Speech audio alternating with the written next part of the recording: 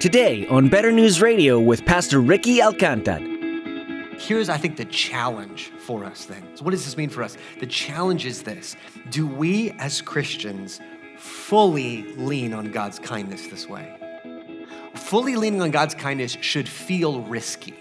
If you're not leaning on God's kindness in a way that feels risky, I'm not sure you're fully leaning on God's kindness. It should feel like, okay, if I do this, there's no going back. That is the Christian life. And the thing that I think is highlighted here, even against chapter 2, is this is all in. Hope in God, oh my soul. He is strong and he is strong to save. Hope in God, he's a rock in your hiding place. He's a mighty fortress.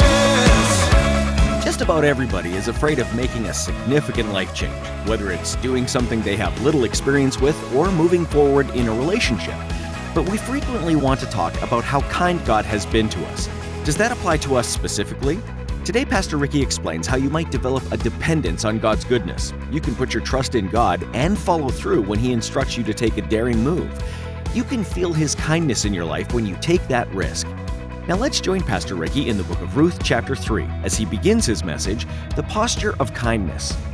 Let's open the Bible to Ruth chapter 3. Ruth chapter 3. If I say Ruth chapter 3 and you're like, I don't know what to do, just pull out your phone, Google Ruth 3, ESV, English Standard Version is what we're going to use. And we'd love to introduce you to this part of the Bible. I think you'll connect with it if you're new, and I hope it makes you want to learn more and continue coming to learn about the Bible. That's what we do. Now, for the Advent and Christmas season, we're talking about the little town of Bethlehem, but not during the time of Christ, centuries earlier, during the time of the Judges. But we're going to learn the backstory to the Christmas story, as it were. Now, this, as we've talked about, is kind of a Hallmark movie-esque story in the Bible. It has all the ingredients you need for a good Hallmark movie, okay? One, it has a young woman that's experienced hardship. So in Ruth's case, she lost her husband, and tragically, hadn't had any kids or anything. And so she's left alone, and her father-in-law dies as well. His brother dies. Everyone's sad, and she has no real, home anymore. Then there's also her mother-in-law, who is a bitter old lady. Every Hallmark movie always has like a bitter old person, right? Whose heart gets warmed by the end. But they start off bitter, like Scrooge, And it just so happens to have a very rich, very eligible bachelor who it just so happened never ended up getting married, all right? And so you begin to see, I see what they're going to do. And a town who really has lost the true meaning of Christmas. Or maybe a better way to say that this town that in the time of the Judges, it is a challenge to find joy and hope amidst all the chaos and war and famine around them, but who by the end, the entire town rejoices at what takes place. And it ends with a singing, dancing, musical number as a baby is born and everybody is happy and passing out hot chocolate. So we'll get there. But the main point of the book of Ruth, I don't want us to lose this, is the kindness of God. That's the theme chapter after chapter. And the main point today is that the kindness of God and His posture toward us shapes our posture toward Him and others. The kindness of God and His posture toward us shapes our posture toward Him and others. Now, we're going to look at this in 3 sections. Before we do, let's ask for God's help. Lord, we ask for your help as we open your word. Give us ears to hear and eyes to see. Lord, this ancient book has such a beautiful truth, and I do pray that you would allow us, and through the preaching moment, allow us to bring out this shining gem of the kindness of God and admire and enjoy it together. Amen. All right, first section is our posture toward God. So our posture toward God. Now, we saw in chapter 2 that Naomi undergoes a transformation from chapter 1. In chapter 1, Naomi, who loses her husband, who loses both of her sons, says when she comes back to Bethlehem, don't call me Naomi, which means sweet, call me Mara, which means bitter. It's like if you see a friend that you haven't seen for a long time at Christmas and you're like, Julie, how are you? And Julie says, the first thing she says back to you is, I'm not Julie anymore. I'm bitter. And you're like, whoa, Julie. I ran into Julie at the, that's the feel from her. And she says, the hand of the Lord is against me.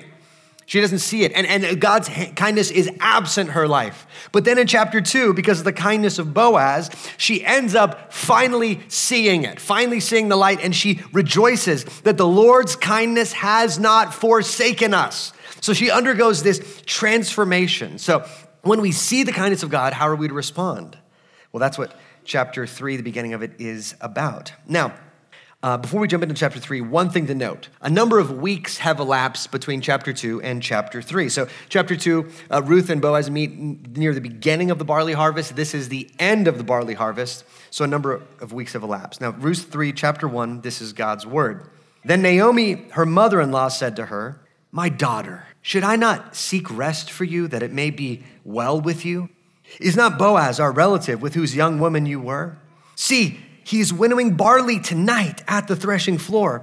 Wash, therefore, and anoint yourself, and put on your cloak, and go down to the threshing floor, but do not make yourself known to the man until he has finished eating and drinking. But when he lies down, observe the place where he lies, and then go and uncover his feet and lie down, and he will tell you what to do." Verse 5, "And she replied, 'All that you say, I will do.'" Now, I want to make a huge disclaimer before we continue on in chapter 3. I was talking to a couple from the church, and they were letting me know they're talking about getting engaged, and they're waiting for some things to happen, but they're kind of moving in that direction. And I told them, well, I want you to make sure you read Ruth chapter 3. This is our recommended practice for engagement. I want you to wait for your boyfriend to fall asleep, break into his home, throw the blankets off of him, and lie down at the foot of the bed, and then jump up and surprise him and see how that goes, right? And then kind of half propose to him. And they were just like, "You're kidding, right?" Yes, I'm kidding. This is not, I want to be clear, this is not our recommended cross of grace practice for engagement, ladies. If your boyfriend has been delaying getting engaged and you want to talk about that, Pastor Vince and the counseling ministry are here to serve you. But we do not recommend this practice necessarily. The author of Ruth does not specifically recommend the practice. It doesn't say that, hey, this is the wisest course of action. This is the best way to do this. In many ways, the plan is relatively questionable, but we're meant to see something in the plan that I think is notable. There's, out of like maybe, I don't know about this, I don't know about that, out of all of that, there's one thing in the plan that is notable and commendable, and that is that Naomi is willing to put her faith in God by putting her faith in Boaz. Now, why does she do that? Well, because Naomi clearly sees the kindness of God shining through Boaz in chapter 2, right? She sees this is a man of the Lord. This is a generous man. This is a man helping the outsider and the poor and the outcast. And so Naomi, seeing the kindness of God, as it were, in Boaz, says, I'm going to lean fully on the kindness of God. Now, this is a risky plan to kind of go all in on Boaz. What it appears is that Naomi, what she's trying to do here is a couple things. First, she's trying to get a one-on-one conversation undistracted between Ruth and Boaz, okay? Preferably after Ruth is not sweaty and muddy from being in the field all day, right? To have this conversation, best shot, just saying. Probably want to wash for once and then get him alone somewhere where you can have this conversation rather than just amidst all the fields and all the workers there. And approach him when he's in a good mood, right? So he's just had the harvest, he's celebrating, he's had a big meal. He's like, yes, the Lord is good. And when his heart is full of the kindness of God is when you want to approach him. Now, the other details of the plan. Approach him in the middle of the night, okay? Lay down next to his feet, okay? No one else is around. Okay, this does seem questionable. This is definitely an atmosphere of risk, of physical, romantic charge, even danger if Boaz was not a godly man. And if this plan fails, this is a big swing. Because if this fails, if Boaz rejects her, if he makes a spectacle of this, if he's offended by this, the whole town will hear about it. This is a small town. Word will get around. Anyone there is not going to want to marry Ruth anymore if Boaz rejects her publicly. So why does she do this? Why does Naomi do this? Well, again, she sees the kindness of God shining through Boaz. And essentially what she says is, I see this kindness of God shining through Boaz. We're going to lean fully on this kindness of God in Boaz. It's like this. Do we have any Jeopardy fans? Do you guys like Jeopardy? Anybody Jeopardy fans? Yes. Don't be ashamed, nerds. We love you. I'm just kidding. I like Jeopardy, but one part of Jeopardy gives me anxiety. Have you guys picked up that a lot of things give me anxiety? One part of Jeopardy gives me anxiety, which is the end, where everybody has like an amount of money, and then they get one final question, and then they have to wager the money they've earned in the game on their answer to the question, right? And so here's what I've found. When I watch Jeopardy, it doesn't matter how much like money I've got or what the question is. The idea of wagering the money just bothers me. Just like, say you've got $10,000 and you're pretty sure, you're 85% sure you know the answer. Most people are like, done, $5,000, that way in case somebody busts, and they've got this plan. I would bet every time $1, right? Then at the end, I'll have $10,002, right? If I get it right. And you think, well, that's no way to win Jeopardy, but that's what I like because I don't like going all in, like on anything. Just like, okay, I'm even bad at card games. Do we have to bet or do you have to guess? Like, I'm gonna bluff. I don't like bluffing. I'm just conservative and I just slowly bleed out in any recreational poker games. I'm not gonna win. I just survive as long as possible. That's the way I am. Naomi is the opposite here, okay? Imagine this. At the end of Jeopardy, the answer is, who is Boaz? And Naomi goes, all the money, $10,000. Whatever I've got, we're all in on Boaz. Now, Ruth then follows the advice of her mother-in-law. Now, one of the things that I do love about this that I can't say a ton about, but one of the things I do love about this that I wish I could say more is that Ruth and Boaz seem to have mutual respect for each other, but they're stuck, right? And so Naomi sees this and tries to say, Ruth, let's push this forward. And perhaps Naomi is sensing, hey, there's something there. They both really, at bare minimum, they really respect each other. So let's push this forward, which singles is an argument for a godly older friend who loves the Lord and loves you to give you advice about your relationships. This is for free. This is a side note, not related to the point. Find a godly older friend. Now, hopefully one that does not advocate plans exactly like this, but somebody who loves you and loves the Lord. And not everybody always talks to their peers about their relationships. That's fine. Talk to somebody who's been through it and is like 2 decades older than you, all right? That's just my advice. All right, that's for free. Let's move on. Now, Ruth follows the advice of her mother-in-law, doesn't say whether she likes this plan or not, but she's like, okay, well, I'll go with it. And I think Ruth, too, we're meant to see, pursues this course of action essentially because of the same reason Naomi does. She has faith in God. She sees the kindness of God in Boaz. She sees he's a godly man. She sees this must be the avenue that the Lord is showing us for his preservation of us. So let's go all in here. So verse 6, how does this go? Now just so you know, this is supposed to be suspenseful. We're supposed to think, I'm not sure this is a great plan. What is going to happen? Verse 6, so she, Ruth, went down to the threshing floor and did just as her mother-in-law had commanded her.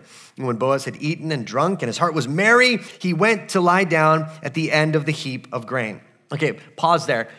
You're maybe wondering what's going on here. Okay, so what would happen is there would be a flat place kind of out by the fields where they would harvest the barley and they would throw it in the air when there was evening winds, and the chaff part of the barley would blow away and the grain would fall to the ground.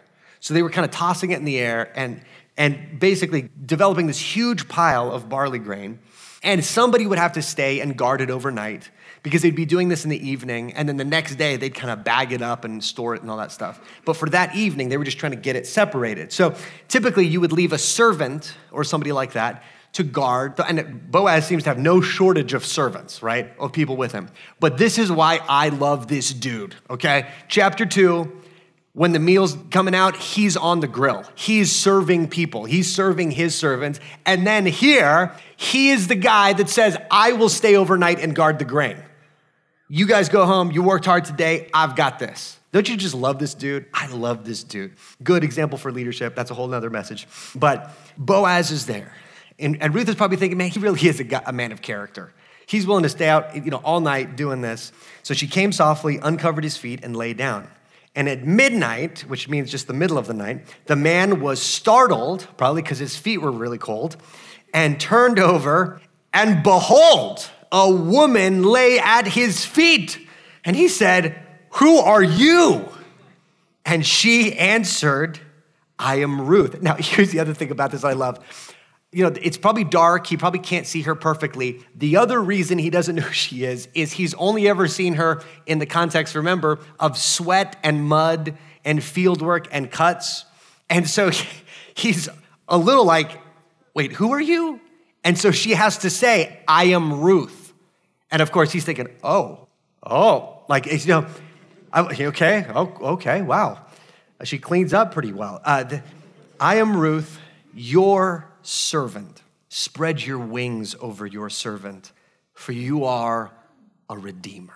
Now, this is amazing. So remember, Naomi only told Ruth to go there and then basically present herself to Boaz in this symbol of kind of asking for his help, being under his feet, asking for his assistance, and kind of letting him decide how he's going to help. Ruth, if Naomi goes all in, Ruth like ups the ante and goes all in and basically says two important things. First, she calls herself a servant, a maidservant. So this is a servant that was not a slave servant. It was a servant that could have children in the ancient world, I'm not saying we should do this, but the ancient world, it was essentially a concubine. It could be a concubine. You could have children that would receive your inheritance through a servant like that. But Ruth does not leave herself there. She says, spread your wings over your servant. So this, in her saying that, she's getting right up to the line. I mean, if this is proposing marriage, like Ruth gets like right up to the line. Short of proposing marriage. And here's why. In Israel and in many parts of the ancient world, that image was an image of marriage in some sense. Do you guys remember years ago when our friend Billy Rays, who's a pastor out in Midland, and his family is Middle Eastern, and so he's talking about marriage. He uses this example, this Middle Eastern tradition that would have been present in the times of the Bible, where the husband would have this kind of shawl over him and would then, when he's married, then bring his wife under the protection of the shawl. So if you guys were here, you remember Dick and Liz Snow. And Dick is a tall guy. And Billy, don't make eye contact with Billy while he's preaching because he'll pull you onto the stage. And so Dick and Liz get pulled onto the stage, and Dick is there, and he looked really good in a shawl. He could pull off a Middle Eastern shawl, which I was surprised by. And so he's there. He's got this shawl. He's a tall man. And then he brings Liz, his wife, they're sitting right there. Could you guys wave just so everybody could see you? I'm making you embarrassed again. Billy wasn't enough. And so Liz, they've been married for years and years, decades. So that's why this is so sweet. And Liz comes and basically Dick takes the shawl and she's under the protection of the shawl, under his protection. Basically saying, all I have, I'm gonna use to cover you. That's what Ruth is saying. She's saying, bring me under the shawl, marry me. Let me take refuge in you, in a sense. Now, this is beautiful. This is bold. This is risky. But Ruth leans fully on the kindness of God. Like, there is no going back from this. There's either he's gonna say yes or he's gonna say, please never come to my field again, right? There's no hey, let's stay friends. It's either marriage or nothing. Or go away. And look at what Ruth does. She uses Boaz's words here. Remember in chapter 2, where Boaz basically says, may the Lord cover you, may the Lord help you. And she takes that image of the Lord covering and helping, and Ruth says, you ask that the Lord cover and help me. I'm asking you to be the means the Lord uses to cover and help me. Right? She goes fully in on Boaz. And Boaz, in a second, will point out that she could have gone after younger men or other men in the town, right? Either through marriage or just being a mistress, or in other words, if she just wanted a house, if she wanted a stable living situation, there are other people she could have approached. And yet she rejects that. She risks her reputation, goes all in on Boaz. And the other thing that commentators point out is Ruth could have, if she had less character, used this in kind of a seduction mode. Having Boaz in a vulnerable moment, vulnerable place. She could have sought to seduce him or misuse what the Lord's given her, and yet she refrains. She respectfully asks for his help. And so here's I think, the challenge for us then. So what does this mean for us? The challenge is this. Do we as Christians fully lean on God's kindness this way? Fully leaning on God's kindness should feel risky. If you're not leaning on God's kindness in a way that feels risky, I'm not sure you're fully leaning on God's kindness. It should feel like, okay, if I do this, there's no going back. That is the Christian life. And the thing that I think is highlighted here, even against chapter 2, is this is all in. This is everything. This is all the money in jeopardy. This is all the chips in poker. This is everything all in on the kindness of God shining through this man. And this is the path of the Christian life. For example, I know a number of singles, we have a number of singles in our church, and you may have questions like, will God be enough for me while I'm single? Will God give me the relationships I need to find, a family and friends and, even romance if God has that for me? Will God sustain me without that daily companionship at this part of my life? And let me just say this, the interesting thing about the book of Ruth is it highlights the fact that all of us start out single and many of us will be single again. Almost all of us will then be single again, even if we're married at some point in our lives. Like singleness is not like everybody's married, and sometimes married, especially in the church, singles can feel like we're the aberration, everybody else seems married. The reality is if you look at the scope of life, many of us spend more time as singles than married, even if we do marry. So for those seasons, is God enough? Do you fully lean on the kindness of God? And fully leaning means saying, look, partially leaning could look like this. Okay, let me say it this way. Partially leaning could be like, well, I trust God, I'm going to church, I'm trying to do the thing, but there's this person and they're willing to be in a relationship with me and I know that they're not godly and I know it's not right. I know they want to do things that, don't glorify God, but I need that because I don't want to go all in on this. Or maybe for some, it's the quiet kind of sour comfort of pornography, right? I don't have a companionship. I don't have that right now. So I need this. I'm coming to church, but I need this to be able to survive. And here's what Ruth is doing. Ruth is going all in, trusting the kindness of God. Not just with proposing, but even going all in her coming to Bethlehem, leaving her people, leaving her family behind, going all in. This is her pattern. She is willing to bet it all on the kindness of God again and again and again. That's the path of the Christian life. That's what it should feel like. Now, here's the other thing that I think we see in this story. It is broader than just the world of relationships. This leaning on the kindness of God, for example, could be in the area of finances, right? For all of us, as we're making decisions about what to spend money on, and even trying to be generous and serve others with the finances God has given us, one of the things that we can do is we can say, well, I know God promises that whatever I invest, he's gonna, return in eternity. And I know God has promised that he's gonna be my provider. And I know God has promised that in eternity, all of this, won't even matter. I'll have a future with him.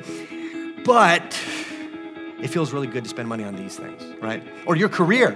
Maybe you're feeling like the Lord leading you into a career that, he allows you to serve people in a particular way or something. I'm thinking we have some social workers in our church that they don't get paid as much as they should, or teachers or people like that. And you're like, man, I don't know. I could go over here and make more money, but I feel like the Lord is maybe leading me in this way. But I don't know. I'm going to do this instead, right? That feels too risky. That feels like going all in too much. But we face these in all the areas of our life, Hope in God, oh my soul. He is strong and he is strong to save. Hope in God, he's a rock in your hiding place. He's a mighty fortress. Thanks for being a part of Better News Radio, a ministry of Cross of Grace Church in El Paso, Texas. Pastor Ricky has been focusing on the birth of Jesus this Christmas season. There was nothing ordinary about Jesus coming into the world. He wasn't even born in a decent room, but in a barn among livestock. And yet, Bethlehem was where the plan of God started, the plan to save mankind from themselves, from sin. As we enjoy all of the festivities and goodies that come with the season, remember that underneath it all, we celebrate a miracle of saving grace. For more information about this ministry or about what you've heard today, feel free to send us an email at radio@betternewsradio.com. If you prefer, you can call us at 915-562-7100. We'd love to hear from you, and we'd be happy to help you. Again, that number is 915-562-7100. You can also learn more about Better News Radio, Cross of Grace Church, and Pastor Ricky, all at our website, betternewsradio.com. All of Pastor Ricky's messages through the Bible are available to listen or download for free at betternewsradio.com. Just click on the radio tab. If you don't see what you're looking for on the homepage, just click one of the navigational links to find more details about everything that you need to grow in your faith. Once more, that's betternewsradio.com. We also encourage you to look for us on Facebook. Thanks for listening. We hope you'll join us again next time for more from Pastor Ricky and Better News Radio.